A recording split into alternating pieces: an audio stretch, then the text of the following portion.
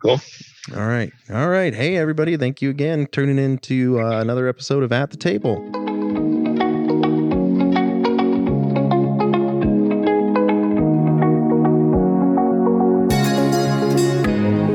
I've got my friend Justin Torrance joining me today from Hotlanta. How's it going? Good, man. How are you doing? I'm doing well. I really, really appreciate you taking the time to come and talk and share just your story and how you got to where you're at and the things that the Lord did. So yeah, My pleasure, man. Thanks for inviting me. Really appreciate it. Took a little bit of coordinating, both kind of a busy gentleman. But we're here, man.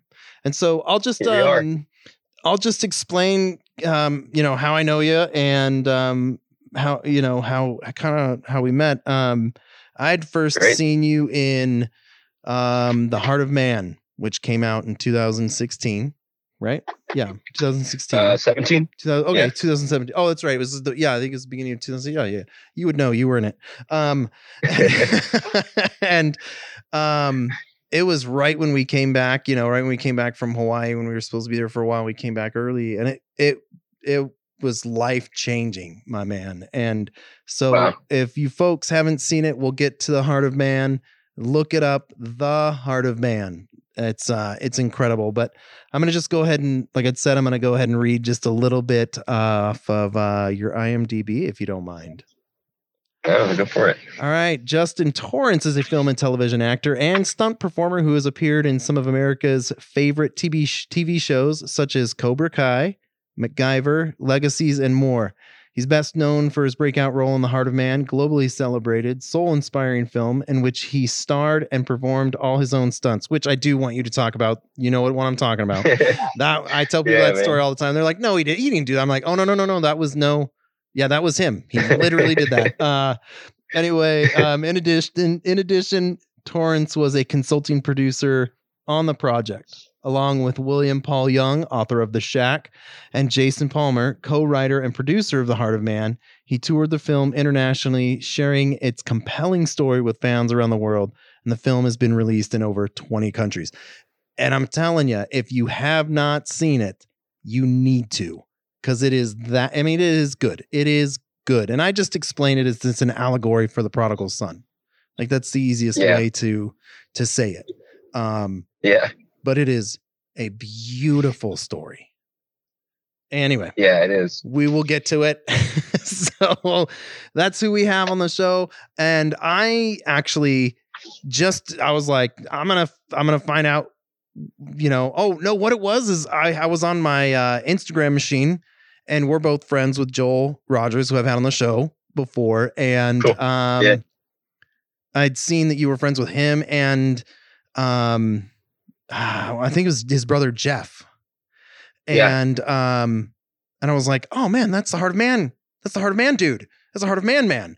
So I reached out to you on the old Instagram machine, and that's how we connected. Yeah. And that was a few years ago, and you've done quite a bit since. And so and like I'd said, I didn't know that you were the prop master on Running for Grace, which, if you haven't seen that one as well, that's on that's either, I can't remember if it's on Amazon Prime or Netflix, but it's really, really good. Yeah. Like I said, I do watch it about twice a year. I'm trying to get my 10-year-old to watch it, but because I told him it was a love story, he's like, oh, that's gross. And I'm like, bro, come on. It's awesome. It's filmed by our friends. It's like, yes, man, girls have cooties. Yes, you don't want to see this cootie. Run, bro. Cooties, ew. But it's good too. So man, let's go. Let's dive in. So cool. We were just talking before, you grew up in the church, right? Yep. And you were originally from Chicago. Yeah, suburban Chicago. And then where did you grow up? You didn't grow up in Chicago, right? Yeah, so I lived there until I was about 11, I think. Okay. In the suburban Chicago area there. And grew up in a Christian family. And I mean, you were just mentioning the story of one of your previous guests. I forget his name, but how he kind of, the Lord, basically wrecked him on like a construction site, like saved him like radically. Yeah. Dave Frankie. Dave Frankie. Yeah. Yeah. My mom grew up in the church. I think, it's more common kind of Catholic Lutheran kind of background up in the Chicago area. My dad did not, however, and he was not a believer. I think he maybe got saved when I was like young, like 2 or 3. Mm-hmm. But, ironically, like usually construction sites are known as kind of like rough places, right? Yep. Like foul mouth and dirty jokes. And that's just kind of like the MO for construction sites, just, roughneck dudes. But my dad's a great guy. And he always has been, even before he's a believer. But he was working for a construction company, and all the guys that worked there were saved. And they would just like share the gospel with them on a regular basis. And I don't remember all the details of the story, but he eventually gave his life to the Lord via his construction company he worked for on the job site there. And, then that really changed the trajectory of our family because, when you have both parents, like seeking the Lord, and my dad became like the Bible answer man. He just like, ate it up. And, then we, really started going to church as a family and, grew up, as far back as I can remember, hearing, Christian music playing in the house and, was that the good old praying together? Was that like Skillet or Petra or like this Carmen? Is back. Yeah, maybe some Petra, man. We're talking about back. We're talking about Smitty. We're talking about good old Mike W. Smith. There you go. That's what I'm saying. About, what are these? Who are Amy Grant? Amy Grant. Yep. Yeah. Oh wow. Some of these people back in the day, that's back in like the 80s and stuff like that. That's good music. And in the 90s, but yeah, man. So yeah, I still grew up in a Christian family, and then we moved to the Atlanta area, actually like an hour north, like out in the country. Mm-hmm. Bro, talk about some cultural shock. I went from suburban Chicago, just like Chicago, like real like Chicago kind of guy, to we were only like probably 15, 20 miles from downtown, to like rural Georgia, where it's a little town called my school was in a little town called Pine Log, Georgia. And buddy, let me tell you what, son, it's like Luke Bryant's the national anthem, and dude, that's a different. No, man, when I moved down yonder, when I came down here, buddy, I'll tell you the first country song I remember hearing or like really noticing was "Achy Breaky Heart." Oh my god. What's his name? Billy Ray Cyrus. Billy Ray Cyrus. Come on, Mullet Man. Yeah, I mean, it was just it's a different world. Couldn't understand what people said sometimes. I mean, I've been in the South some because my family migrated down here. Like my grandparents came down, so we come down and visit and stuff like that. But all those people, like the origin was like up north, so we all still talk the same, even though they've been down for 5 or 10 years. Yeah. But when you get thrown into a school situation, I mean, I did not understand the concept of yes sir, no sir, and so I would be in class. My teacher would be like, "Mr. Torrance, did you do your homework?" And I'd be like, "Yeah." "Excuse me, Mr. Torrance, did you do your homework?" And I'm like, "Yes." I'm like looking around like, am I stuttering? "You will say yes sir, no sir." I was like, "Dear Lord, man, I'm totally fine with that. I just never heard of it before." Yeah, like, exactly. Okay, cool. You're going through the lunch line, and they're like, "You want your okra?" I'm like, "Come again?" Yeah, you're like, "What the heck is color? okra?" Yeah, I'm like, my friend next to me, I'm like, "Do I want okra?" They're like, "Oh yeah, man, that fried okra is real good." I'm like, "I'll take some okra then." I'm like, "This stuff's amazing." Like another friend's like drinking like straight up buttermilk at lunch. Like they actually give like, instead of like chocolate milk, white milk, then it's like, or you can drink buttermilk. And some of these cats were drinking buttermilk. That and I'm explains like, a lot. What is going on? And all those things are fun and beautiful and all that was just so different for me. Yeah. I was like, okay. Yep. I'm a fish out of water in this place. So yeah. Anyway, yeah, I can relate. When I was 10, I think it was 10. It was 10 or 11 because we left when I was 13. We moved from Sacramento, California, to a tiny little town in the middle of Wyoming that was literally a mile long, called Grable, Wyoming. Oh, wow. Super tiny town. No more than, I think, 1,200 people, maybe. I think. Wow. So small. Dude. Totally. Yeah. I gotcha. You get what I'm saying. I'm getting it. Yep. We were California boys, what we were called. And that's what, oh, look, California boys are here. And we're like, oh boy, here we go. Oh yeah. Well, we were, oh man, that damn Yankee, that's what we get. That's awesome. That's what I would get. I mean, I haven't heard that one in a while, but when it first came down there, it was like, I'm like, what's a Yankee? Like, man, you's a Yankee. Okay. Like, sorry. Yeah, they're from New York. They're not from Chicago. The Cubs are from Chicago. Right? but beautiful and warm people, once you get used to all the differences, then it's like, cool, man. Just some wonderful, just salt of the earth people. I mean, just some of the best people, just the good old boys, man. Shake your hand. They mean it when they say it, kind of folks, so it's been really good, and my parents, my dad looking back, just the area we were in, some of the stuff some of our family had gone, has gone through over the years. He's just like, man, I'm so glad we got you guys out of there. It's just, I mean, any area, it's like, it could be good or bad, just depending on what's going on. But he was, kind of hindsight. He's like, yep, I think it was the right decision to come down here. Nice. Good. Yeah. And so you go from Chicago church to the good old Southern Baptist. And it was I went to Pine Log United Methodist Church out in Pine Log, Georgia, and Pine Log, and our whole family went there. I mean, we made up like a portion of the church. We had like our section, like I had a bunch of cousins, aunts and uncles, my grandparents, and it's actually a pretty cool church. They have like the old camp meeting, like the old revival camp meeting, that they would do back in the day.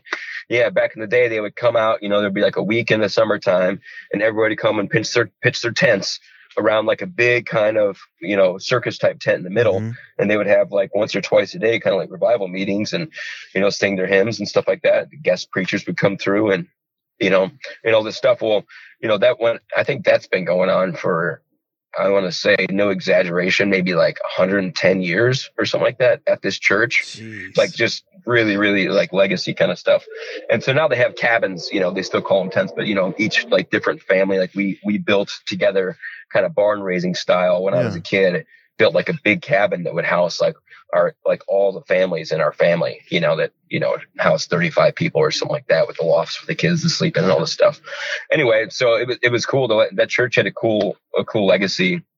I remember reading, there's like kind of like a placard out front, big granite kind of, memorial kind of thing. And I forget what year it was. It was, maybe 100 years ago, or like maybe late 1800s or something like that. The pastor there, was preaching a sermon that went something like, God, if it takes for you to shake the grounds of this hallowed place to awaken your people, let it happen. And at that very moment, an earthquake struck. Whoa. And like, talk about a sermon illustration, right? Like, whoa. People giving their lives to the Lord and stuff like that, which is very uncommon for Georgia to feel an earthquake, Mm-hmm. So just a real cool place of legacy, each tradition has its pros and cons, I think, and God can use all of them. Mm-hmm. But I had some really beautiful moments there growing up, with my family around, and a lot of fun. And so we're gonna fast forward now. So you're growing up in the church, you're doing all of this stuff.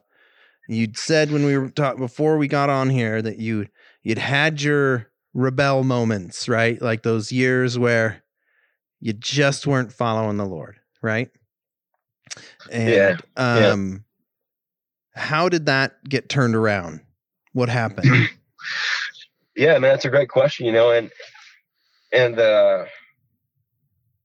hindsight is always like you realize later on, like what the wandering was about, what you were seeking, what you're looking for. Yeah. Anyway, for me, it was, I've always been kind of somebody that chased excitement, and wanted to be in the middle of what's happening, kind of thing, and,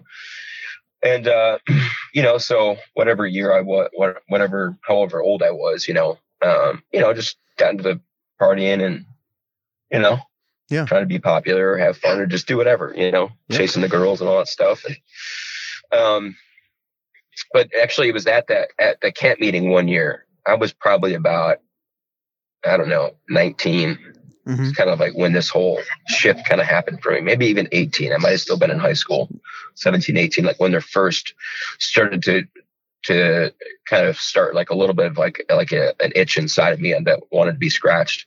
We were at the camp meeting and my dad was actually the volunteer youth pastor at the church for like 10 years. Mm-hmm. And he has some cool stories, like just some really cool stories about how the Lord used him to like radically save some kids on the edge of, taking their own life, or, that were entrapped in cult kind of stuff. And, wow. So, yeah. Yeah. So anyway, so what he did is over the camp meeting, it became a tradition to kind of like invite like a guest kind of like youth pastor to like work with the kids and do fun stuff. And then, do Bible studies with the kids throughout the week and stuff like that. So he had somehow found this group of like a couple of young people from like a local Christian college that was like maybe 30 miles away.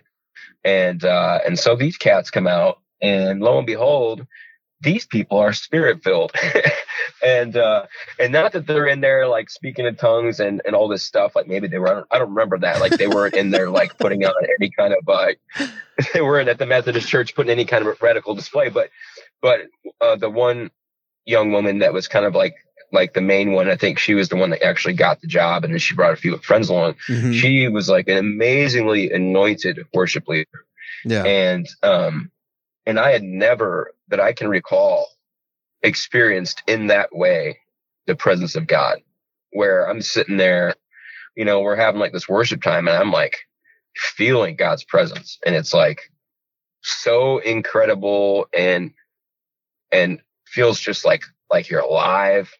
And you just feel like this warmth and this peace, and I'm just like, yo, what the hell is this? This is great, kind of thing is what I was thinking at the time. And, of course, so I started kind of having those encounters. I'm like, man, I don't know what's going on here, but I started enjoying like worship time when it was like that, then I'd probably leave and go with my friends and cause some trouble, smash the mailboxes. Who knows what we were doing, being kind of punk kids. But there became like this kind of like interest in like, oh, there's something there. Like, and so, fast forward a little bit. I graduated high school. I moved back to Chicago, and I forget exactly what the impetus was, but I was living with some cousins, and one of them they weren't yet believers. They had grown up Catholic, but one of them had some interest in the things of the Lord.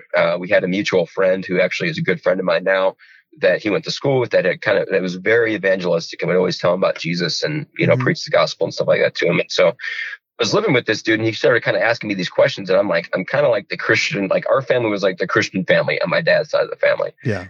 For the most part, we were a little bit isolated in that. There was a couple others, but more kind of distant relatives.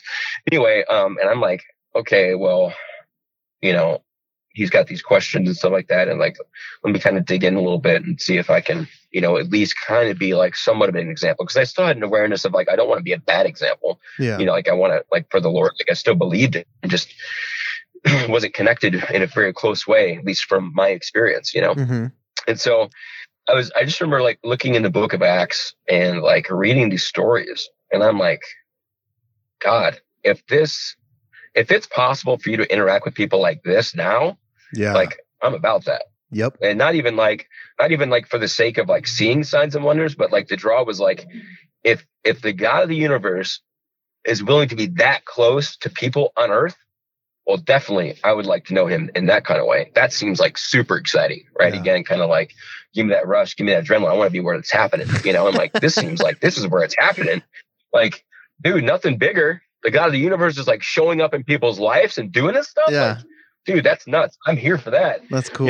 And so, so then it became that kind of like fan the flame a little bit more, and fast forward just a little bit further down the road. And my dad, and he's the volunteer youth pastor. He's like, hey, if you're interested in coming back down to the South for like a week or two, he's like, we're taking the kids on a youth conference trip down in Florida. He's like, I need some chaperones. Mm-hmm. I'm like, bro, you called the wrong guy. You want me to chaperone your youth group kids?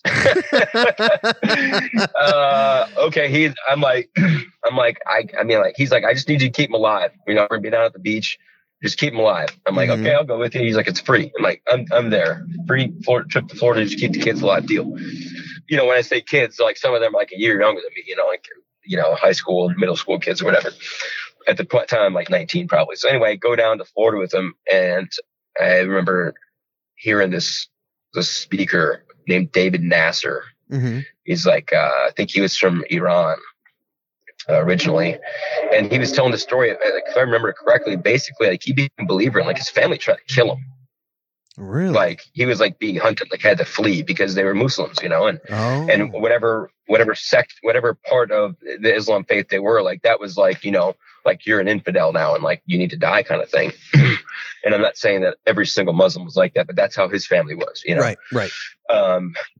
And so he's sitting here telling these stories, and he's like, then it's like altar call time, right? And he has this great like kind of rousing speech / question at the end. He got me. That he's like, like, well played, my man, well played. But he's like, dude, if you were living in a place where Christians were being persecuted, would there be enough evidence to convict you? And I just kind of had this image. I'm like, dude, if there were like people that came in the back of the church with guns and were like, and they knew like, like your record as far as like, if you're faithful, like believing, like really like knowing and trusting God, or walking with him or whatever, I would get a free pass out of that sucker, man. Like that was my thought. I was like, there's no way. There's not enough evidence to like convince somebody that I'm a believer. And I'm like, ow. I'm like, I don't like that, dude. That hurts my feelings. Like that makes me kind of sad. Cause I remember like as a very young child, like having an awareness on my own in my bedroom at night that like I needed a savior, and feeling like Jesus like basically kind of spoke, not audibly, but I just felt this sense like as a small child, like I'll be your savior. And I was like, please, thank you. And just this relief of like, wow, cool. Yeah. So like I had like a personal knowledge of him at different points in my life. So anyway, I remember sitting there, and, growing up as like a pastor's kid, youth pastor's kid, right? There's always this kind of, it's tough to admit, when you're weak or when you're not, what people expect you to be kind of thing. It becomes kind of part of your identity, and so it feels like if you like go to the front, it feels like you're admitting that you've been lying, or that you're fake, kind of thing. So I remember I'm sitting there, and he's like, if you want whatever he said, basically like, if you want, to really be close to the Lord, then, stand up, kind of thing. Mm-hmm. And I'm like, I ain't standing up in front of these people. I am a chaperone on this freaking youth trip. Yeah. I'm not going to do it. And I'm sitting there. I'm like, I want what I've been reading in the book of Acts. I want to know God more intimately. Like I don't want to do this thing, And it was like, I forget it all, like the chain of events. But at some point in that day or the next day or the day before, whatever it was, like I felt like what the Lord was saying to me was like, hey, Justin, you've been doing it your way for a long time. Now let me show you what I can do. And it was like he posed it in the way of adventure, and he knows me, and he knew exactly what my heart needed to resound a yes back to him. Wow. And I still was like, I'm like, I don't want to stand up in this place. And then I saw two of my cousins, like one on each side of me, stand up. And I was like, okay, or whatever, and part of that is like, you don't want like that moment, like the moment after that of like my sister had been praying for me, just like being like tears of joy. Like I've been praying for you. And I'm just like, damn it, you're going to make me cry, kind of thing. Like, I'm like, I love you too, but don't make a big deal out of it. Just like, kind of thing. So yeah, man, that was kind of and there were some things like some genuine change. Like, I'm so grateful that whatever the Lord did it with my yes, it like changed the desires of my heart. Like I didn't want the same things. It wasn't that they, like, I was like, ew, the sound of alcohol sounds horrible. And no, it was more like it was like a door opened and the light was spilling out. And I was like, I got to see what's inside of here, man. And so I was just walking into that doorway, just like, I want to know what this is about.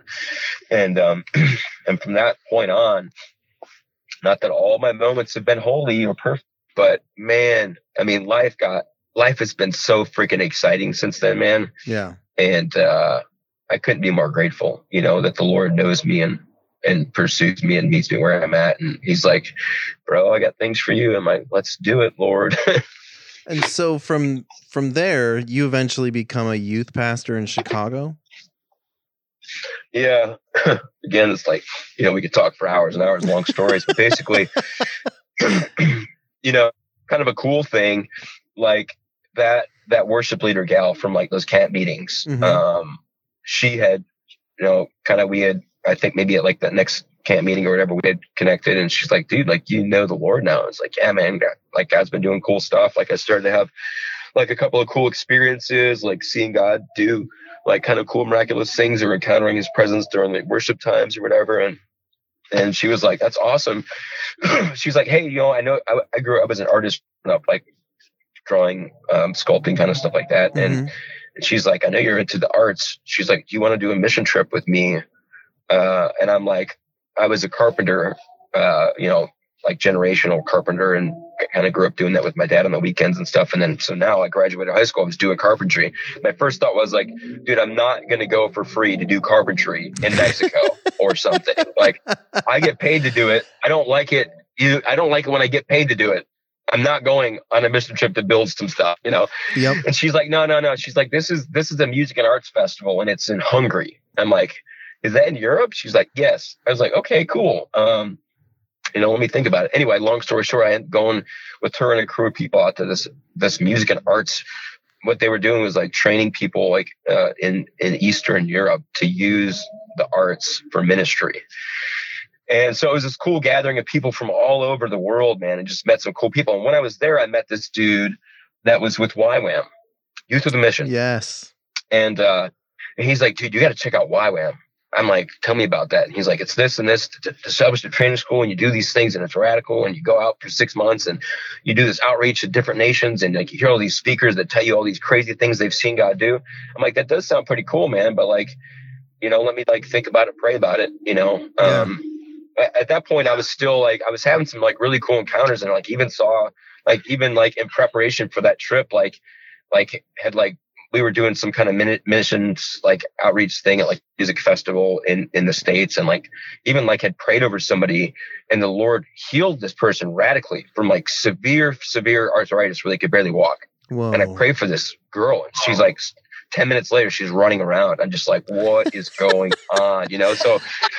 So even though like I'm having these cool experiences, I'm like, man, Jesus, you're so close. Like, dude, the Acts stuff, like you're near, like, this is great, man. You're awesome. Still, like, I remember like being like at that music festival out in Hungary, like they'll have like morning worship time with all like this, like the volunteers there and stuff like Mm-hmm. that. And I still remember the feeling, like, again, like God's doing some stuff, but like still I like the song, yes, Lord, yes, Lord, yes, yes, Lord. Like however Mm-hmm. the tune is, I forget. But I started being like, this song is so freaking annoying. I hate this song, So I'm over here like a missionary, like on this mission trip or whatever. I'm just like, I'm not raising my hands to this song, man. This. I do not like this song, kind of thing.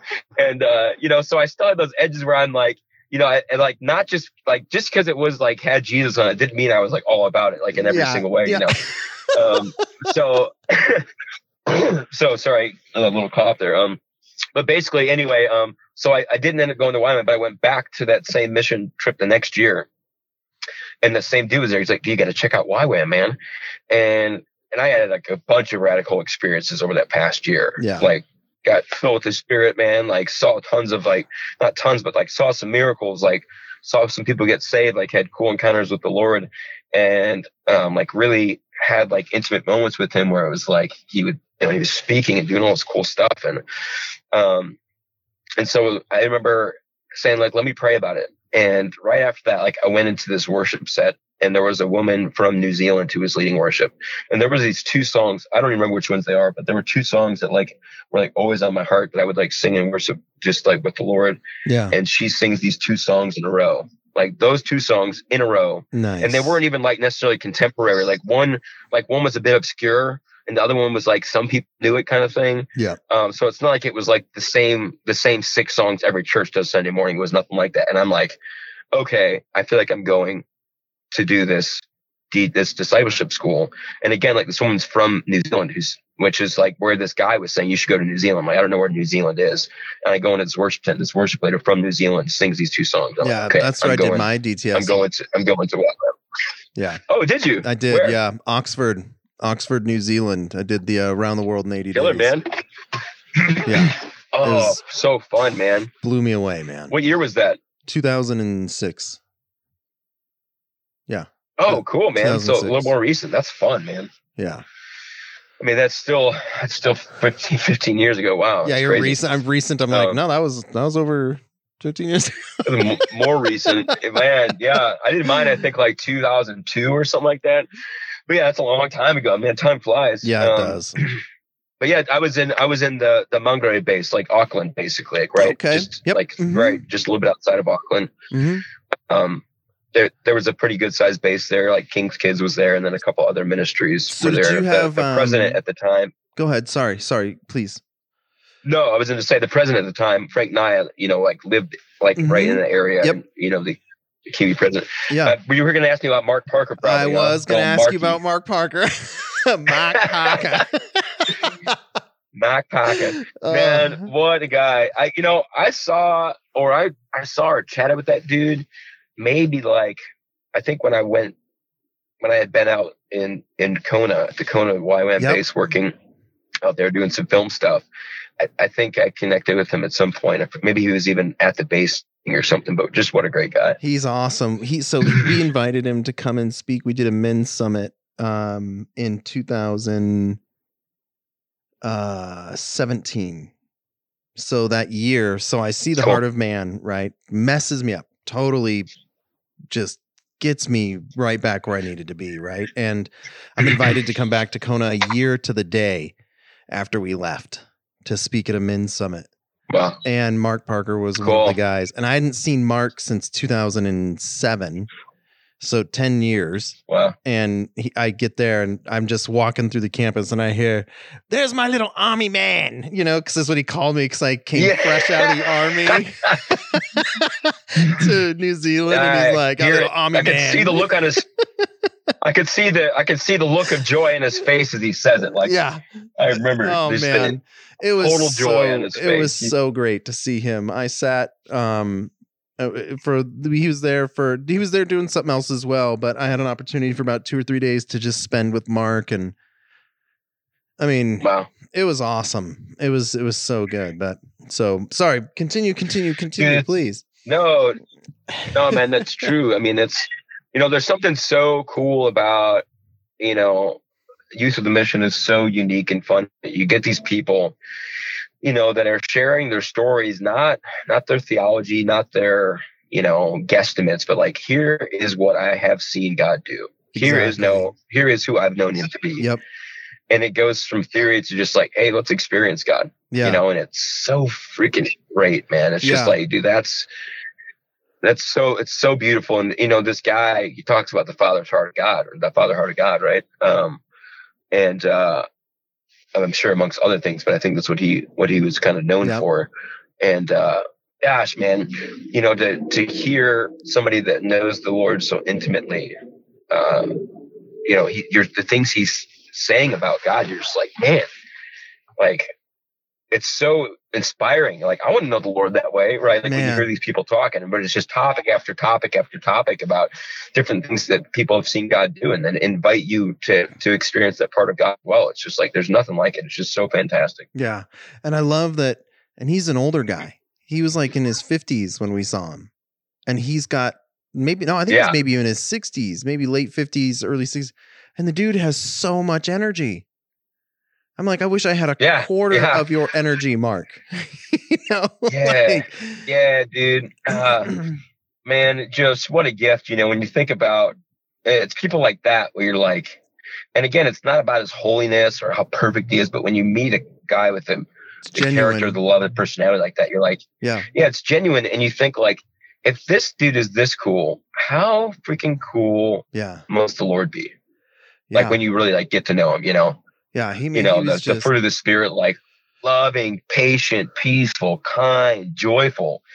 Like that's who God is. Yeah, like, man. I remember I was on my DTS and he was doing the Father Heart talk, and he was actually having a gentleman had asked this question, and Mark's fiery and just tries to break down all your walls, and he'll do it any way you can. And at this one moment he goes, in his little New Zealand accent, he's like, it doesn't take a rocket scientist to figure this out. And the guy goes, yeah, I know, I'm a rocket scientist.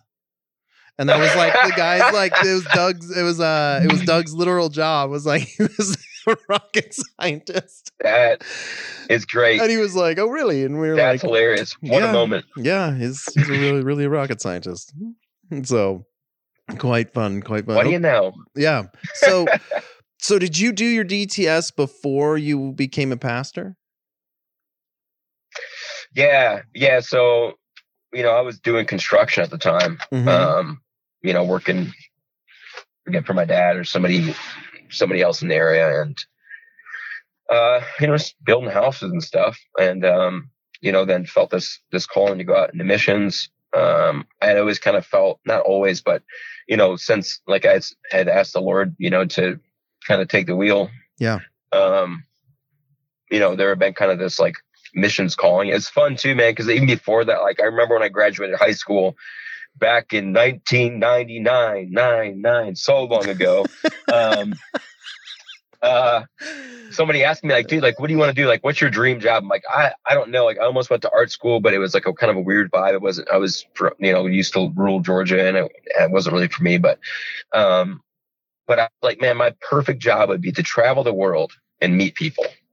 I don't know what kind of job that would be, but I would be into it, Yeah. And then this kind of call to missions. I'm like, man, this scratches all the itches. This is like experiencing God on the move, like traveling the world and like meeting people of all cultures all around the world. And just like the world being opened up, like knowing the coolest person in the whole universe, God, and like working for him, like working with him and his awesome company called Kingdom. It's like a global network of awesomeness. And it was just Kingdom. So cool, That's awesome. Yeah. And it's just like, this is great, so yeah, I did that. And then, I got back from DTS and kind of felt led to be back in the Chicago area.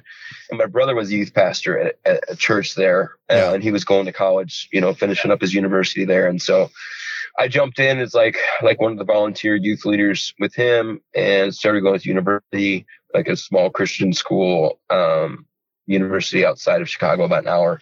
Mm-hmm. And in that process, like super cool, like saw the Lord do a lot of cool things with these kids, and like they really encountered the Lord, and it was awesome. And and I went to school there, and then about a year and a half, 2 years into being there, my brother was like, hey, I'm going back to Georgia to start a church, and the pastor and I want you to take over as youth pastor. I'm like, well, cool. And we pray about it, and the Lord confirmed, like, yeah, I have this is what I have for you right now. Like, go for it. And so I ended up doing that for 5.5 years. So I did that part-time while I was in school, finished college, and then did it for full-time for like 3.5 years or so. I went to school late. So if the timeline feels a little messed up, it's because it is. No, I didn't start college, I think, till I was like 22 or something like that. No, that's cool, man. I didn't start college until I was in my 30s, so you're good. You're right on. Yeah. Never too late. Never too late.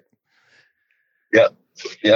And so you did that. Anyway, I forget what your question was. So it was just we were talking about youth pastors. Okay, so you did that 5.5 years, and this is where we're getting to now. Yeah. We're coming into what you're doing now. So you're a youth pastor, 5.5 years, changing lives, educating yourself, and he says to go where? Yeah, so I'm living in Chicago. It's like January of 2010, I think. Somewhere, it was wintertime. It was like there was like a foot of snow on the ground. Ugh, gross. And I get up one morning, and I'm like laying in there in bed, and like for whatever reason, like the thought comes to mind, like just ask the Lord. I'm like, Lord, what's on your mind? What are you thinking today? And he just says to me, Hawaii. That's not a hard thing to say like, no to. No, I'm like, I look outside the snow, and I look back, and I'm like, Lord, is that really you? Like, is this Justin? Like, certainly this is.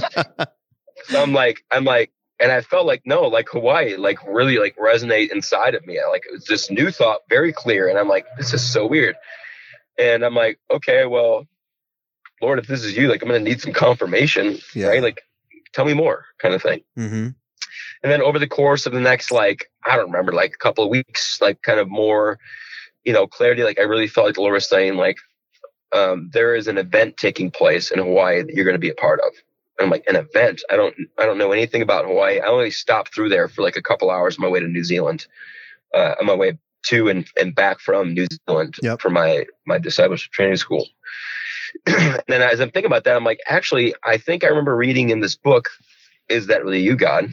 This, good book. Kind of founding of YWAM story. So good, dude.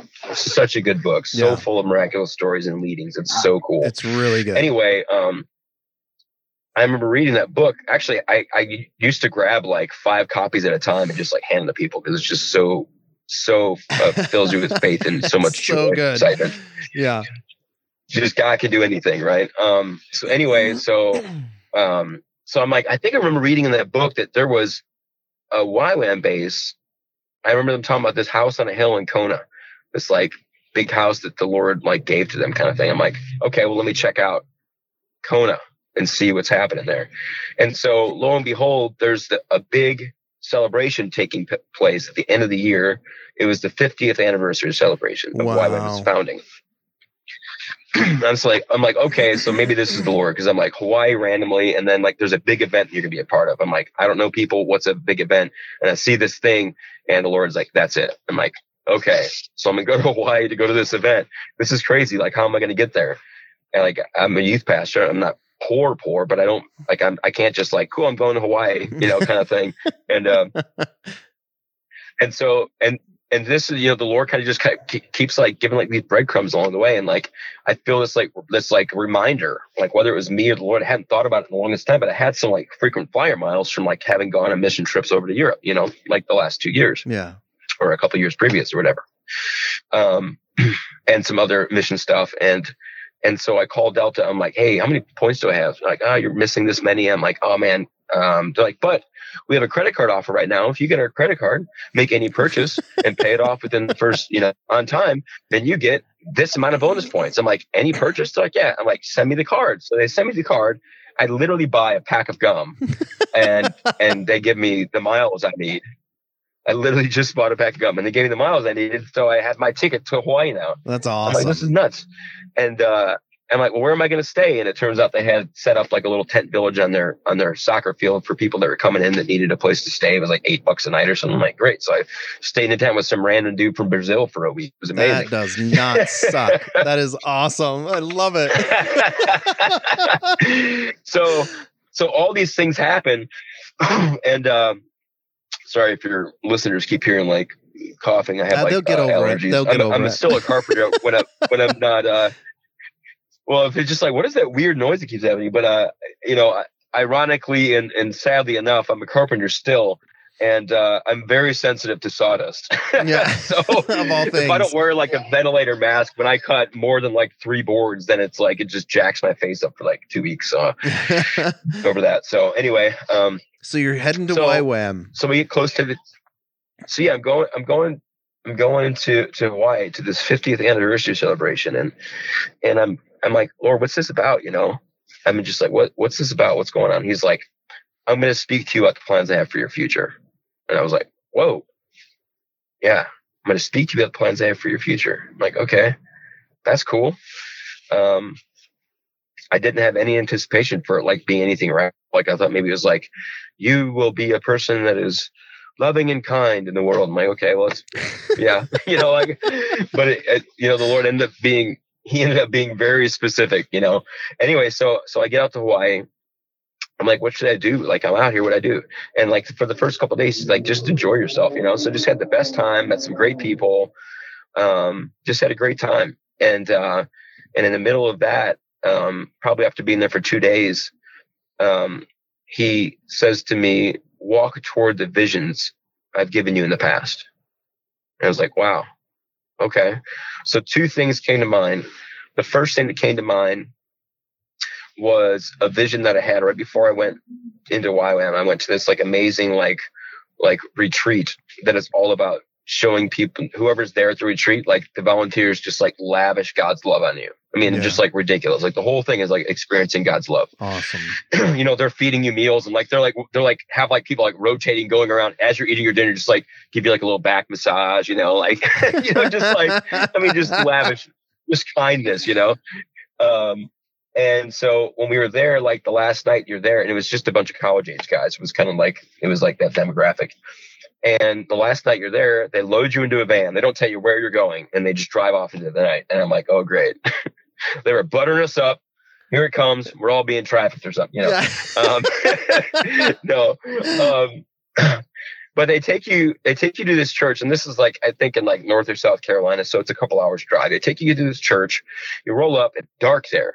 But you walk inside, and they open up the sanctuary, and inside is a bunch of your friends and family that have driven several hours simply to be there when you walk into this church. Everybody has candles, and just to hug you and tell you that they love you. And then they're on their freaking way. They literally come there just to like love on you for like 5 minutes and then drive 4 hours back home. Wow. Like it's just like that. You felt like you were like walking into heaven. It was wild. Anyway, so we're in this place, and there's like worship music, and it's just kind of like soaking, kind of people spread out, just like spending time like worshiping, talking to the Lord, praying. And I had like a very, very, very open dialogue with God that was like very question, answer, response. Like it was really, really cool. Probably one of the more radical kind of like dialogues I've had with God before. Mm-hmm. And in the middle of those moments, I had this vision that like popped into my mind. It was like so clear that it was like a movie was playing, right? Mm-hmm. And I saw, starting out in California, like kind of north central California, I saw like a little fire kind of emoji. what it could look like kind of thing. And then I saw like this beam of light shoot out, like fire light, like a beam shoot out. Mm-hmm. So like another location, like in northern parts of the States. And like in this beam of light, there were like little men figures. And it was like, it just meant to me like there's disciples being sent out. Mm-hmm. And then anywhere the fire would land, like another fire would start. So it was like fire revival or something spreading, and it just kept spreading. More beams of light kept coming out and spreading from one to the next. Next thing you know, like I see the pull back, like the whole earth is like covered in these flames, and like the cross is like on the top, and it's like Jesus lifted high, the whole earth is engulfed in these flames, you know. And I didn't know what it meant. I just felt like somehow I was going to be a part of this fire starting somewhere along the way, you know, like maybe even like the original spot. So I was like, man, that was crazy. So that was the first vision that came to mind when he said walk toward the visions. And the second one was back, I actually looked up later on, but I think it was back like in 2008. I had this idea for whatever reason. I was like, I somehow want to be a part of making a movie that is about King David and his mighty men, like about like 300 style, like just like really cool, really gnarly, great action, and just really well done. I think that would be amazing. I had no filmmaking experience. Like I had thought it'd be cool to be an actor as a kid, but like no filmmaking, like none of that. And I didn't know how I'd be a part of it, but I just felt like I would like to do that. And that's the second thing that came to mind when the Lord said, walk toward the visions. I'm like, okay. So this is like on the way to like one of these like corporate gatherings, and we get to the gathering, we're sitting down, and, the first thing that pops up, maybe they had like some like worship time for a minute, like international music kind of showcase or something. But then everybody sits down, they're about to start kind of their presentation, all this stuff. And the first thing that pops up is this video. And the video is a Hawaiian fire dancer spinning a fire in a dark space. Yeah. He's spinning this fire around, and he leans over to another fire spinner and lights his torch, and he's spinning the fire, and they start lighting each other.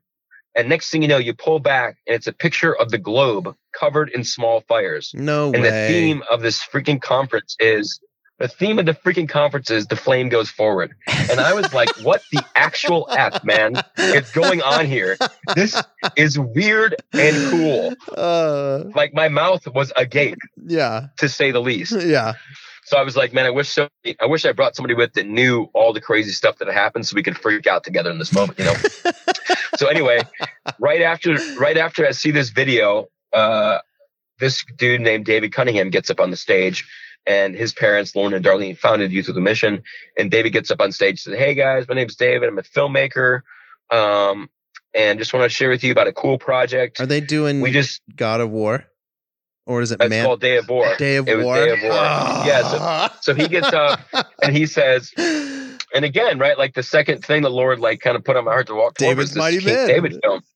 And right after the Flame Goes Forward video, David Cunningham gets up. He's like, I'm making this King David and his Mighty Men. We just got the book rights and just wanted to share, like, this is super cool. We're going to make it like epic 300 style, like just really, really well made action film about King David and his Mighty Men. And now, dude, I'm like, what seriously is happening? Lord, you told me one random morning to go to Hawaii. Told me I was going to be a part of it. Worked all the details. You know, told me you're going to speak to me about the plans for my future. And then I get there and you tell me about, remember these visions, and that this happens like right afterward. And so I don't know what to do with it. I think I had tried to connect with David or some other people, and it was just, I wasn't able to get a hold of anybody. This is like post that. But anyway, so I leave Hawaii. Yep. I get back to my life, and like 6 days later, like the next Sunday, a church split starts to take place in the church I was working at. And I'm like, what is going on, man? This is so wild. And, you know, it was no scandal, just a bunch of people that wanted different things, you know, and they were ready to fight for it. So yeah, you know, in the middle of that, they're like, you know, they just want a fresh start, like get rid of the pastor, get rid of the youth pastor. And I just see the scene from Monty Python. Burn her! You know? Yes. She's a witch, burn her! Bro, nailed it. Enough said. You nailed it. You nailed it. Truly, Jeff is a prophet. Yes, you heard it here. You heard it here, everybody. That's right, man. That was the situation. And in the middle of all that, man, the Lord is like, ignore it. I'm like, I'm so frustrated because I'm like, there are a lot, like, this is easily solved disagreements. I'm like, it's just a conversation. Like, somehow I was the mature person in the room and I was the youngest one there. Yeah. You know, and I'm like, guys, let's talk about this. Like, look, man, we can work through this. Like, let's like hear each other and like honor each other. And it's like, nope, we just want a clean slate. Everybody's gone. It's like, okay. In the middle of that, I felt like the Lord's like, hey man, you're released. I release you. You can resign. So I did. I resigned. Even though I was like going to be there for 30 days, helping transition, get a youth pastoral stuff. And, but cool, like letter of resignation, like I'm out. In the middle of that, the Lord's like, don't worry about, but there was still like all this fury and controversy, even after I made that decision, because I was still there working, right? I'm still in the middle of all this stuff. And I'm still like feeling it for the pastor who doesn't feel called to leave. And in the middle of that, the Lord's like, and they're saying things against me. Yeah. Just like, he's this and he's that. And just like, what are you talking about? Like, just insane. And in the middle of all that, the Lord's like, like, don't even think about it. I'm taking you, you know, to the next place I have for you. I'm taking you to be a part of this film, or this King David film. I'm like, what are you talking about? And like, imagine, dude, like this whole whirlwind, and like here, I just quit my job. Like, I have no idea what's going on. Like, there's all this controversy that's like just people bickering and lying and fighting and all this stuff. And everything's so weird. And the Lord's literally saying to me, don't even think about the turmoil. Like, I'll handle that. You just get ready. I'm taking you to be a part of the film. And I'm like, so like off kilter. I'm like, I have no idea what's going on. Everything's so different and weird and new. And so I start pursuing that, you know, and in the middle of all that, I'm like, Lord, how am I supposed to be a part of this? Whatever. I'm having a hard time getting a hold of people. And I'm reminded about this film school I heard of when I was out in Kona. And I remember hearing some friends talk about this film school they have. And they were like, oh, this would be so cool to do. And I'm like, that does sound cool, but I would never do it. I have, you know, life and a job back home. And so in the middle of this turmoil, I just feel like this reminder from the Lord of like, check into the film school. I'm like, man, I've always wanted to be an actor. Is that 24 frames? Yeah, 24 Frames Light is the ministry. And then they have the School of Acting for the Screen and the School of Digital Filmmaking. And so I was like, in my generosity toward the Lord, I was like, Lord, if it fits my schedule, I'll consider it. So generous. And he's like, well Justin, done. You're so generous toward me. I'll let you have your way. And you're like, I've given you my Sundays and Wednesdays for quite a while now, yes, Lord. Let me figure this out. That's right, Lord. Remember your place in my life. Yes, he's remember, like, I am. Remember where you fit. Yes. So anyway, so they had this acting school, man. And so, it was kind of like crazy, beautiful moments, man, like where just a lot of people came together. It was like, kind of like, it's very much like and It's a Wonderful Life moment where it's like my birthday was coming up. This church would happen. I'm going to move to Hawaii. Yeah. And like, some people have like this huge surprise party. I had no idea. There was like 30 people there, 40 people there, like tons of people came, and like everybody's like throwing money into a basket for like just like real George Bailey stuff, man. Just throwing money in the basket. Let's get Justin out to his calling. And I went up to Hawaii and I had my first ever acting class on my 30th birthday. No and way. It just felt so much like this. The Lord knows. Yep. That is freaking awesome. The rest is history, man. So you're lucky, man. I spent my 30th birthday at a stupid bar in Cinco Ranch, Texas. Whatever. Well, let me tell you, you were probably having more fun than I was. Let me tell you, man, being the oldest guy in the room with the least amount of experience is a very, very sad and humbling way to spend your 30th birthday when you feel so tiny and so helpless. Yeah. I like being the older gentleman in the room because I feel like, I do really, really enjoy and love individuals. And my friends that hear this are going to just be like, whatever, dude. But some of them might just be like, yeah, that's it. Like my wife, she's like, when we meet friends, they're like, oh, what was your first impression of Jeff? They were like, he was kind of like real stern looking, like maybe mean. And she's like, what? He loves like everyone. And so she come in and be, she was like, did you have a good time? I was like, I had a great time. She's like, well, could you please, that class line, notify your face? Because everyone just thinks you're RBF, bro. Yeah, totally. I do. And it's I like being the old man because I can just sit in the back while I'm really enjoying myself, but that just sits there like this permanent veteran scowl. And nobody wants to bother you. Yeah, and I'm just like, want to snap at them. I love it, but at the same time, But yeah. So acting at 30, how was that? Like, you do the school, you're with the school and it's in Kona, correct? Yep, that's right. And are you working with, at the same time, do you guys work with GVS? So Global Virtual Studio, GVS, is something that David Cunningham started to be able to collaborate with artists from around the world to make films more efficiently and more creatively. And so they had started something called the Film Institute, which is kind of like, like after the filmmaking schools, like if you want to take the next step kind of toward the industry, but still kind of keep a little bit of that kind of community. Then they started this kind of like internship type thing. Okay. So, well, because I was trying to get a hold of David, right? I mean, he said this huge thing about this film. And that's what brought me out to Hawaii. And then, so I heard he was involved in the school somehow. So I'm like, maybe I'll meet him at some point. Well, at week 2, he was speaking at the schools. And I'm like, I got to talk to this guy, but let me do it in a way that's not like, hey, man, the Lord told me I'm going to work on your movie with you. Because I'm sure he hears that all the time, right? Because he's living exactly, with it. Yeah, exactly. But I very calmly went up to him, and he has this he had a lady at the time that was she was like his prayer warrior. Like that was her calling. That she prayed for the film industry. Dude, this lady did a tour to every major film district in the country, like where there are theaters, and prayed over the theaters, like a 2-month tour, praying over theaters. Dude, she's like fully committed, to the industry. That's her mission field, to like seeing, and not just like, may all the films that come to these theaters be Christian. She like prays for actors, directors, prays for influencers, prays for films that get made, whether Christian or not, like just like full on. And she was like praying for David like all the time, like when he's on set and stuff like that. Wow. And she was there. And so I talked to David and I connected with her, I'm like, hey, here's the story and here's what the Lord did. And she's like, I believe you. And I think that, basically like, I think the Lord has brought you here. And like, and David's like, cool, when you're done with your school, let's talk and maybe you can come work with us.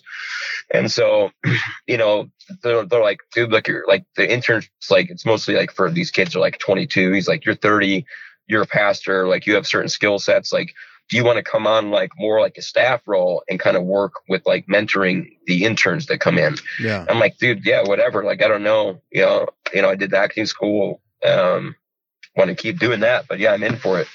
So I ended up jumping in with those guys. But it was funny because I was trying to get a hold of David. I couldn't, you know, trying to figure out this whole film thing. And like at the end of this week of him teaching, now this is the cat, I'm like, he shared this, like the Lord spoke, and then this guy spoke the same thing. And so I'm like very in awe of all of this stuff that's going on. And, you know, I get to chat with this guy. And like at the end of the week, he invites the whole school up to his house to do like marshmallow roast or something like that. And we're playing like sardines or something. And I just had this funny moment with the Lord where I'm just like giggling to myself because it's me, David Cunningham, and his daughter laying down in the bed of his pickup truck hiding because we're the sardines. I think it's like a YWAM game, right? Like I don't remember how many times on how many bases I've played sardines, dude. I love it.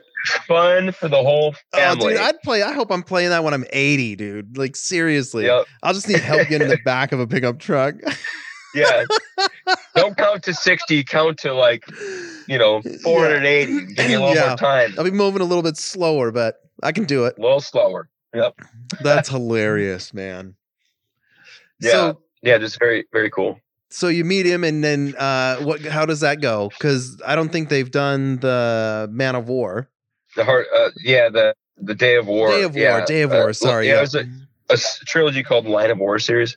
Really good books. Yeah, really good books written by Cliff Graham.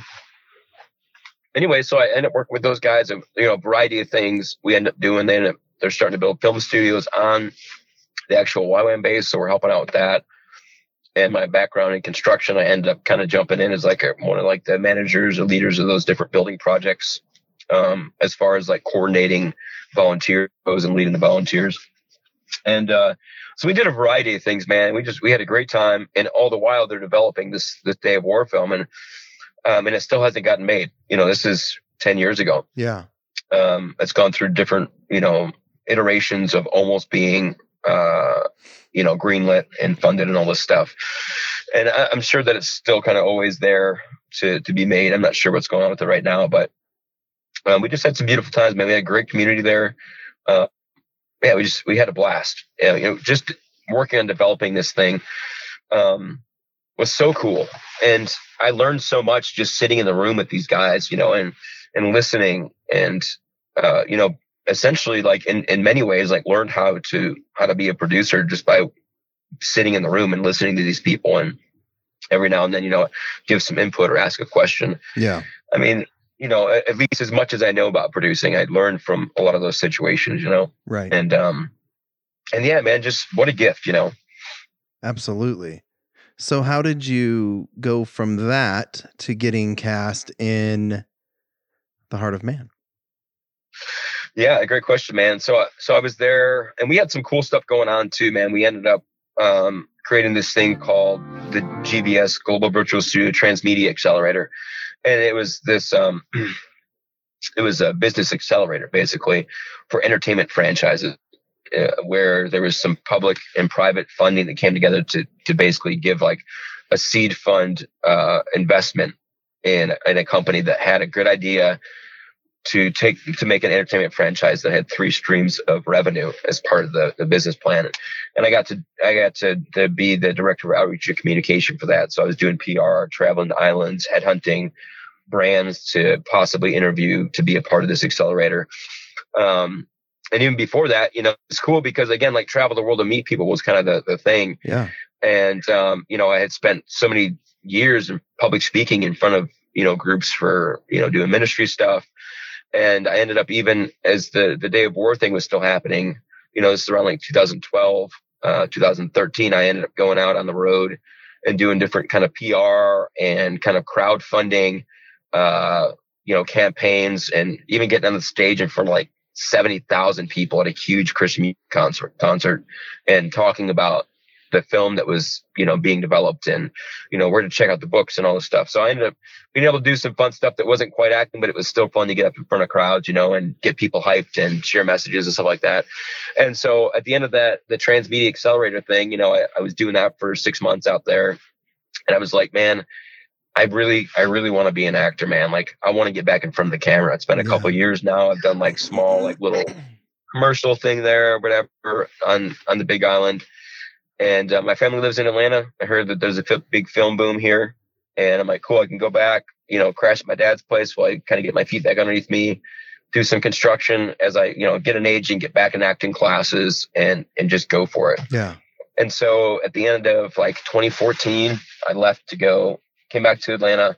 I was here for a month. Actually, right before I left, some of my buddies that live and work out there in Hawaii, one of my buddies, Joel Angel, to be kind of a local producer fixer for this film about the prodigal son that was coming out to shoot in Hawaii potentially. And he's like, man, you gotta submit your reel for this role. Mm-hmm. Like a demo reel is like clips of your work you send in, and they see what kind of work you can do, and then they give you an audition or not based on your expertise, And so I was like taking forever is like, on an iPad, like learning how to edit a reel together, like with my finger, it's like 75 hours later, when it's a friend of mine now, like 7.5 minutes. Yep. I get this reel, I submit it, and I'm back in Georgia. So the month later, like to the day that I left Hawaii, and I get a call that they want to give me a call back just based off my reel. And I was like, whoa, dude, that's crazy. A callback is, kind of you make it to the next round. Mm-hmm. And they're like, dude, we'd love to see you out in Hawaii, but we understand you're in Georgia. If you can't make it, that's fine. You can, tape something and send it in to us. And I'm like, I want this role. I want to tell the story. And I remember again, the Lord tickling the back of my mind. He's like, I have a plane ticket that I have to use before the end of the month, or else an old plane ticket, I can't cancel a flight. So basically I had a free flight to Hawaii. And I'm like, I'm coming to Hawaii. So I want to get in the room with these guys. So I fly out to Hawaii. I'm nervous, bro. This is my first, I think it was maybe my first or second, bigger audition, an actual, decent role, And so I get in the room with these guys, and we're in there playing around and doing stuff. And you don't even going through the beats. You don't even speak in the movie. So what was your audition like? Dude, it's a lot of, I don't remember if we did any stuff with lines, just to kind of see what it brings out kind of thing. But yeah, basically just going through all the scenes, or a lot of the scenes, a chunk of the scenes, and here's what's going on in this, here's what's happening. They're bringing another actor to work with me. And so I was in the audition room for an hour and a half with those guys, which as an actor, if anybody that's listening to us that is acting, that if you're in the audition room for an hour and a half, it's a very, very good thing. if you're in there for 12 seconds, they're probably not going to hire you. You're probably, they're going to say, thank you. We appreciate you coming in. Yeah. Unless they hire you on the spot. Yeah. It's probably a no. Unless the previous person they wanted to hire, has an unfortunate event or something like that. You're not the guy. So anyway, I'm in there for an hour and a half playing around and doing all this stuff. And, it was that awkward. And later on that day, I was flying back. I was in Honolulu. Later on that day, I was flying back to Kona. And it was that awkward moment where it's like the guys, the producer and the director, who now are great friends of mine, they're on the same flights. We're all in the waiting area together. And I'm trying to not be the guy that's you're not looking I just at them. kind of nod at them as I walk by, hey, what's up, guys? Oh, hey, not going to sit by you, not going to chat you up, not going to try to be your friend. You do you. I'm going to be over here, and then it was a couple of weeks later. I think it might have been that long. Basically, the producer calls and he says, here's the deal, man. We really want to hire you to do this film. I was like, yes, but I'm like, oh no, but we've already cast the role of the father, and it's an Islander, and you're obviously the blonde hair, blue eyed Aryan poster child. So that's not going to work out, and you Captain America looking punk. And so pretty accurate, accurate description there. Yep. Yeah. So he says, here's what we're trying to do. We're trying to recast the father so we can hire you. And so we're going to have to push back production a month. So if you're willing to wait around and see if we can recast it, then we'd love to hire you, but it's not guaranteed yet. I was like, dude, I'll wait around for that. That's amazing. You're going to recast the film for me? That's incredible. Wow. And the guy that plays the father, is he obviously the guy that they recast? Yeah. So they went through, he did a great job, man. And there's some cool stories revolving around that too. I think he had a Catholic background, super guy, very sweet, Robert Fleet, superb actor. And, but I don't know, how intimate his relationship with the Lord was. And he's going out to play this, like the father, like God, Yeah. and he's on the airplane flying over to film. And he's telling us this story later. He's like talking with the guy next to him, and the guy next to him happens to be a guy that travels and speaks for YWAM about the heart of the Father. And so they have this plane ride, and he's sitting there picking his brain. He's like, tell me what you know about this, and the guy's like downloading all this stuff. And so he's sitting here like kind of taking notes in his mind or whatever, like, okay, yeah. So he's getting this download. So he's like researching his role. He's like getting like this like airplane quick 1 hour download about the Father heart of God. Like the Lord just like set this guy next to him. And just really, really fun experience to be going back to Hawaii after being there as a missionary. It's not easy to do fundraising to be a missionary in Hawaii for filming. Let me tell you, bro. Yeah, it's not. So those were some tight times, man. So getting to go back and living the actor life and for such a great film that I really believed in, and great people were making it, and a bunch of my friends are working on it. I felt like this is going to be a highlight of my life. It's just so fun and beautiful. Just the whole thing, It's seriously, and I think it's just because it holds such a special place in my heart as well, but I see it as, it's a film that saved my life. And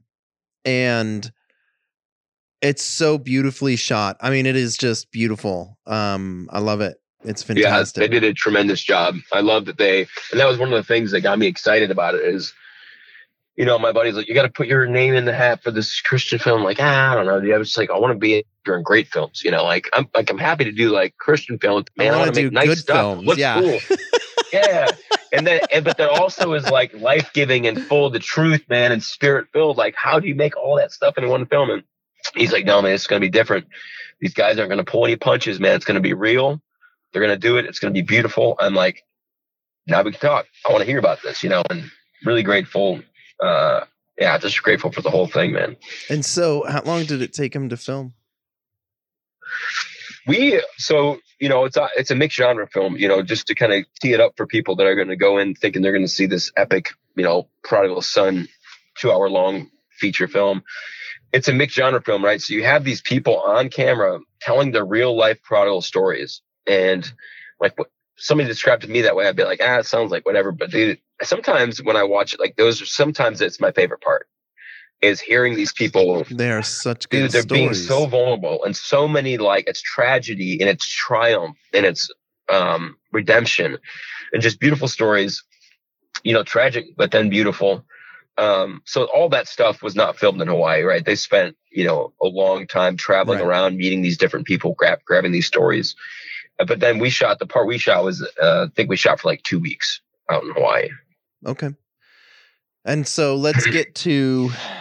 we're going to get to it, because on IMDb, you aren't listed as an actor for Heart of Man. You are listed as a stuntman for the Heart of Man. Well, and when I first heard this, I was like, what? No.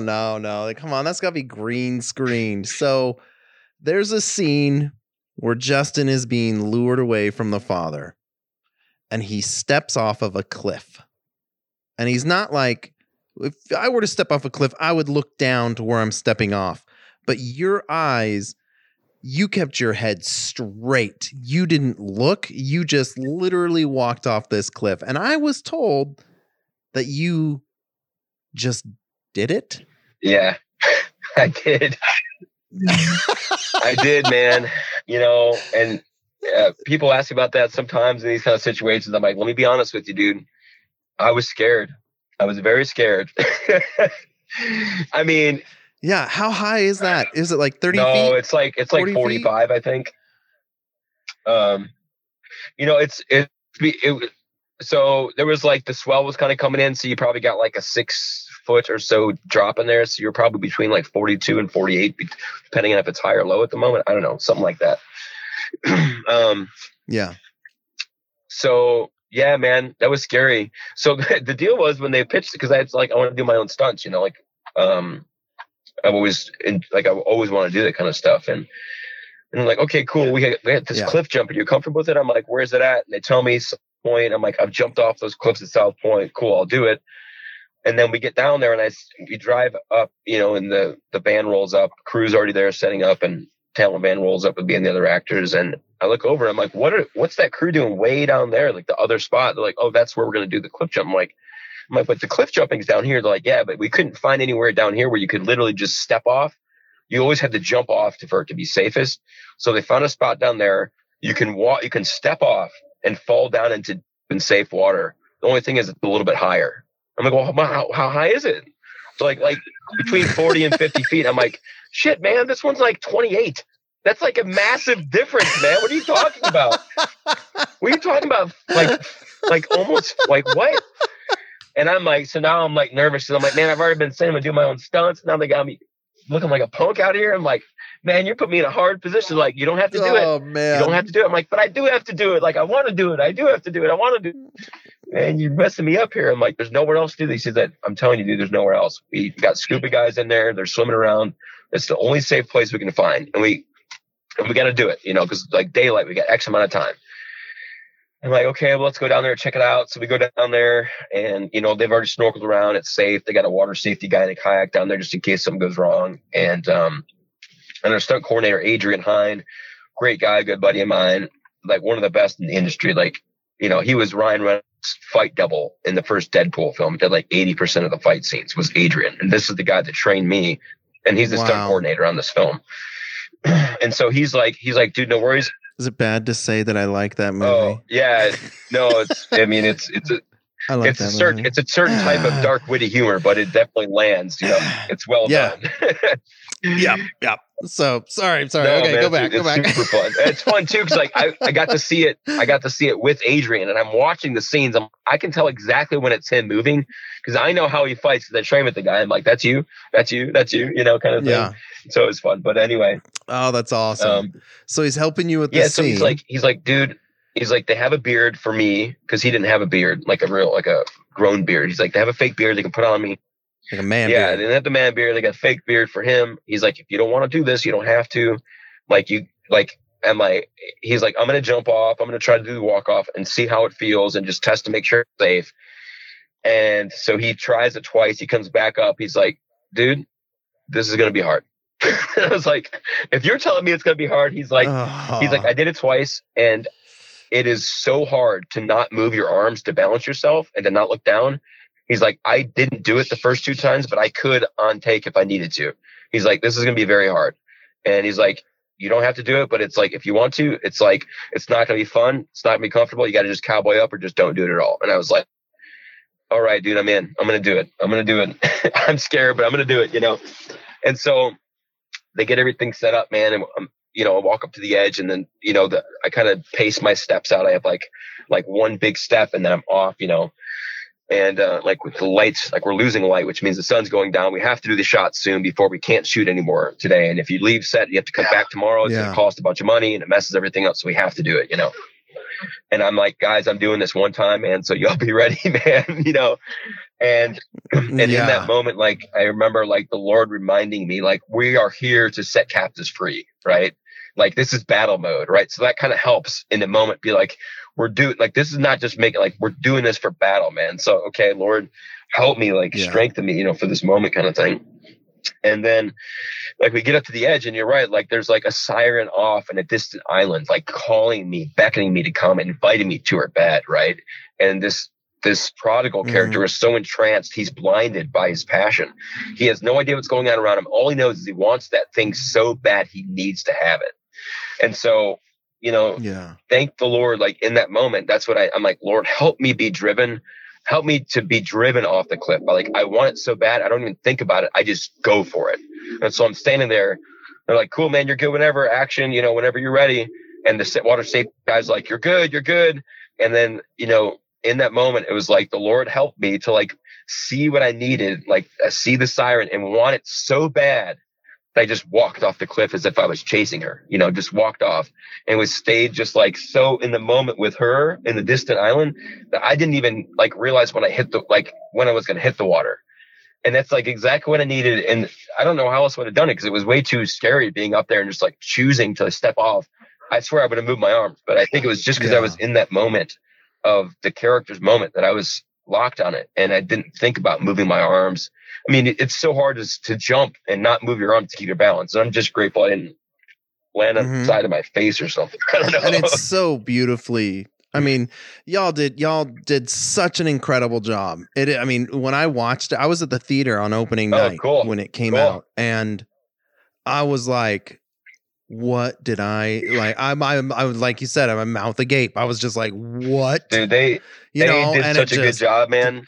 They fought, dude. Like so many, like to make something beautiful, like you, especially like something in that face genre, right, where it's just like you gotta fight for every moment, you know, that stays in that film. You got to fight for the moments that maybe, you know, that make it PG-13. You got to fight for the moments that maybe some people won't like to hear from this person, or fight for the moments of like, no, we're going to pay more to get the right people to shoot this way. We want it to be captivating about, you know, of the beauty of God. And yeah, they did a great job, man. They fought hard for it, and, you know, it paid off for not just them, but for a lot of people that are really impacted by it. It's really been a gift to be a part of it. Yeah, it's incredible. I mean, I can't even. I can see it in my mind, and I absolutely love the whole story. It's incredibly moving. You know, I'm trying to, you know, I talked about Dave Franken, his stuff, the author of the book that was written about him here in town, about becoming a Christian and just what he went through. I spoke with Dave and said, hey, Dave, I'd actually like to take your story and turn it into a movie. But it's one of those, it's a Christian movie. It's about a man who meets Jesus, right? And his life is changed and transformed. But the cliche term, it's gritty, man. He was an old cowboy that drank, cussed, and smoked and chewed. I mean, that was his life before it. And it's going to have that stuff in there. And the moment I tell you about when he gets saved and those words, those are going to be in there. Yeah. You know, and we want to fight. We want to show that. You know, we don't want to fluff it up so it's nuns and puppies and everything. We want to show, you know, so that's how we're trying to write it. And dude, that's just how I see it. I can't see it being done any other way. It's a tough go, man, because you got a couple different things, man. We hit this with the Heart of Man, right? Which is like even more mild than that as far as like language goes. But you have this makeout scene where the, you know, not to give away too much, but the prodigal is lured to the siren and he gives in. And so you have this like the scene that people like, you know, is this hot scene at a waterfall, right? It's like, yeah, it's meant to be enticing. It's not even that bad. It's not even that bad. But as far as for Christian films go, it's like, you know, yeah, it's meant to be enticing because that's what the person's experiencing. Like we've been in those places, like whatever. That's what happens. Yeah. Yeah. Or, you know, William Paul Young saying the word shit.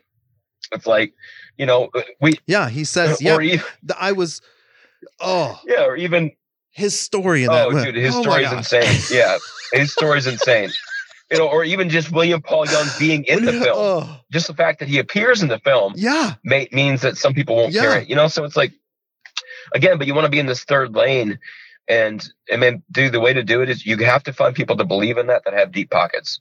Like, you're not going to get, at least as far as right now goes, like, because where the money's at, these people, you know, the Christian resellers, like they have to know their audience, what they can sell. They're in business, you know, and so it was hard, man. We weren't in Christian bookstores. We didn't get into some sales houses because, you know, some of those different things, and because it wasn't, you know, mainline in that way. So, dude, I mean, I think it sounds incredible, man. I think we need movies like that where people really see true stories, like that are just real life, that aren't pre-sanitized, you know, that are just authentic, man. I think that that sounds great, man. Yeah, and the one I did for Dan Bauman with his Imprisoned in Iran, the scenes where he's beaten, he's getting beaten. Yeah. Right. So just gnarly. I want to show because how Dan describes it when you hear Dan tell the story and what the Lord does within the individual. It's extremely important for individuals to understand that this man beat Dan every day for 9 weeks. Insane. Every day. And when he finds out, he figures this is where he's going to spend the rest of the life. He asks the man and says, if I'm going to be here for the rest of my life, let's be friends. And you can start by calling me, you can start by telling me your name. My name is Dan. And he went by he went by 58, his cell number. So he's cell number 58. So he's prisoner 58. And the man starts shaking like really bad and then starts crying and sobbing. And he says, Dan, I would love to be your friend. Wow, dude. And Dan's got his hand out ready to extend. So I honestly believe that in order for that impactful moment to happen on screen, you have to see Dan get the snot beat out of him for 9 weeks. I mean, it's not a 9-week show where you just watch Dan get his butt kicked for 9 weeks, but I mean, it's Dan's got a blindfold on, he's punched in the face type stuff, you know? I mean, and it's not like Courageous or whatever. Well, I saw that and I'm sorry, but okay, that's all I'm going to say about that. I mean, they all have their place, right? They all have their place, man. Exactly. But there are people that would benefit from seeing these things that you're talking about, right? And it's never for the sake of being edgy or for the sake of having certain words or certain types of scenes. It's for the sake of being freaking real so people can see that redemption can happen for anybody, you know? Yeah. And it's not, I mean, some people I know would say things like, oh, well, you're just trying to make the Islamic religion and the Muslims in that religion look bad. No. What we're trying to show is that the Lord can get to anybody. Nice. Yeah, that's beautiful. Right. And that's the thing. So I love that you guys said that you had to fight for those moments. Yeah, they did. Because I think that's where I think we need more things that are like that. That's awesome. So you're doing, so you get done with that and then you tour around a while. We're getting pretty long here. I don't want to keep you much longer because it's pretty late where you're at. Yeah. But how do you where are you going? What do you do from there? Where are you going now? What's going on? Yeah, man. So I'm like I said, I'm a carpenter. So when I'm not, I've almost always done some type of carpentry. When I was a youth pastor, every once in a while, there was a short amount of time, like when the Heart of Man was doing a lot. Like I said, it's kind of like a consulting producer type of a role. I was working with on distribution and PR and stuff like that. So I was part of their team. So I was doing that. But other than that, I've always done some type of carpentry. And so, yeah, like I just got done. Like I said, I have this little sinus thing. Allergic to sawdust. Basically, I was helping a friend remodel his houseboat. So that's been a lot of fun. So just doing stuff like that. But man, auditioning, and working on writing and producing a film right now with Jason Paymer, who produced The Heart of Man and wrote The Heart of Man, as well as Brian Bird, who, is just, 30-year veteran in the film industry, has done a lot of stuff. He was the EP on The Heart of Man, just great guy. So I'm going through doing edits on something they wrote, and I came in as a third writer doing some heavy edits, and I'm working on that right now. And we're hoping to be able to produce that this year. So yeah, man, really enjoy producing, enjoying the writing stuff. I got to work on a couple of films in the last couple of months, or a couple different projects. I guess I had a film and maybe a TV show or something. I got to do some stunts, which was incredible, man. I love doing stunts. Just kind of one day at a time, keep going. And it's a real grind being an actor, just kind of you have to represent your own brand and hustle and get your own, make sure you're with the right age, make sure you're, keeping fresh with your acting, staying loose, So yeah, it's a lot of work, man. I'm busy all the time with something.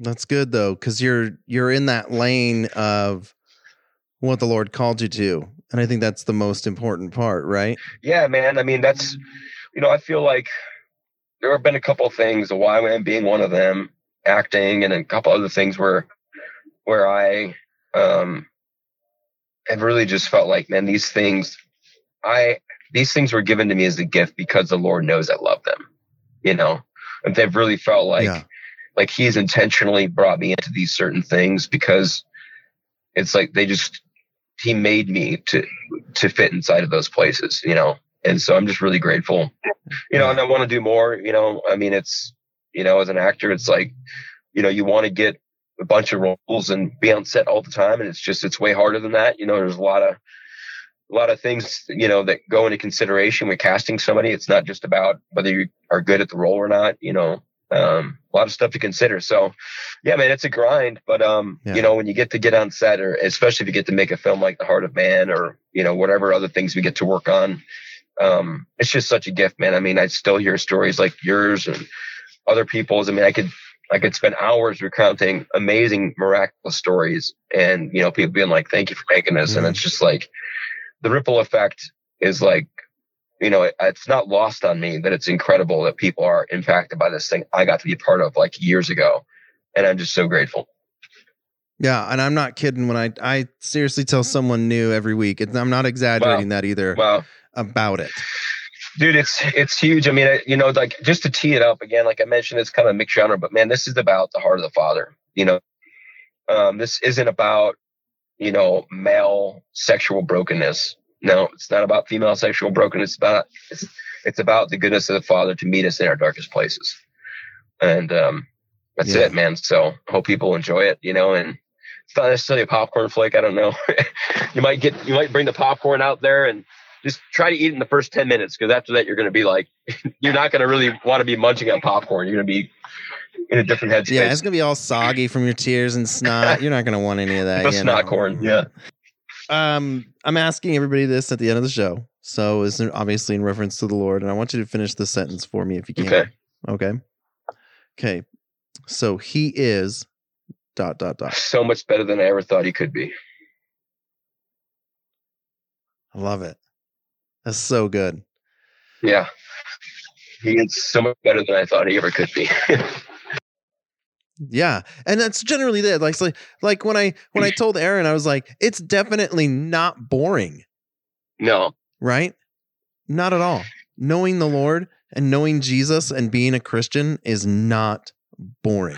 No, it's not, man. It's hard as hell sometimes, So hard. The Lord's timeline is different than ours in moments, He's not quite as linear of a cat as we are, but he's so good, and it's, I think leading in and saying yes, just the more yeses we can give him, then it's like the more of a stockpile of his faithfulness we have, like seeing him come through.